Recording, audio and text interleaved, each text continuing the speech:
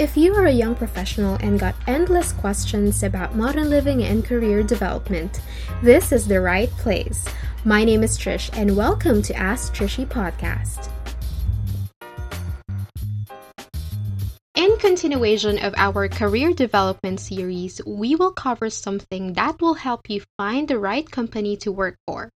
If you are someone or at least know someone who is still in the job search phase or interview phase, this episode might help you a lot. Today we will be discussing the red flags that we must observe before signing a job offer. When we get a job offer that seems to be our dream job, we are naturally excited about the opportunity. However, the state of excitement might sometimes lead us to make premature decisions and miss some red flags. Just like when we are too in love, right? Kidding aside, due to this, it is unfortunate to know that a lot of people join a company just to discover that the job that was advertised to them is nothing like the work that they are actually asked to do a few weeks later. Being stuck in a situation like this sucks. I have seen some of my friends fall into this trap, but there are ways for you to know. You just have to observe and know the right things to check before signing that offer. For this episode, I will be giving you 5 signs or red flags that you must observe before signing a job offer. My first point would be unrealistic job description. Well, ideally, job descriptions should be a two-way street. Besides advertising the list of what the company needs, it should also showcase how the role and company stand to benefit you. A good job description should balance both and leave you in no doubt that this is an organization in which you can learn and grow professionally. When reading the job description, you should be able to at least figure out basic things about what you are expected to do and whether you qualify.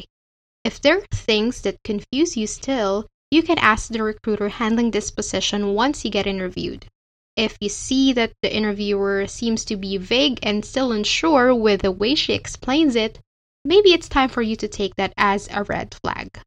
You see, guys, in many cases, a vague job description is an indicator that the employer might be looking for an all-purpose worker that they can assign multiple responsibilities, all while underpaying that person, and we do not want that. My next point would be high employee turnover. Before getting interviewed, check LinkedIn profiles who work for the same company and check on how long they worked for in that company. If you see that the profile seems to show that short duration of employment, then take that into consideration that this might be a cause of employee dissatisfaction or poor compensation and benefits or just plain burnout. Okay?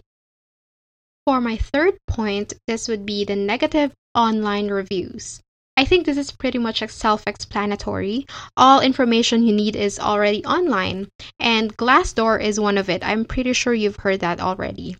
You see, Glassdoor is an American website where current and former employees anonymously review companies, and it also is applicable here in our country.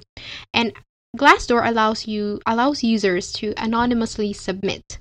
And I personally suggest that you take your research beyond Glassdoor. Glassdoor is just one of them. And you know what, guys? Once you widen your research, you will get to see different reviews, different perspectives.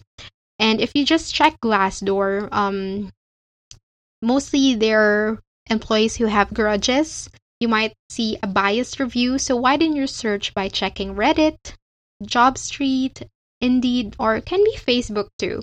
If you see that negative reviews outweigh the positives to all your sources, then take that as a sign too.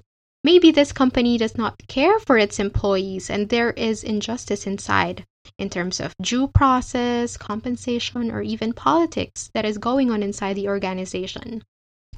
Second to the last point, a disrespectful interviewer.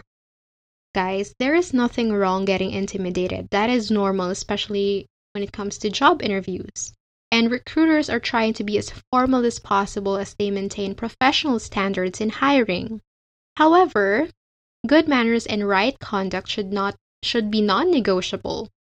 If the recruiter is 30 minutes late and not even sorry about it, does not even greet you and address your name properly before the interview starts, not paying attention to you, seems to be disengaged, will graciously exit the room after the interview.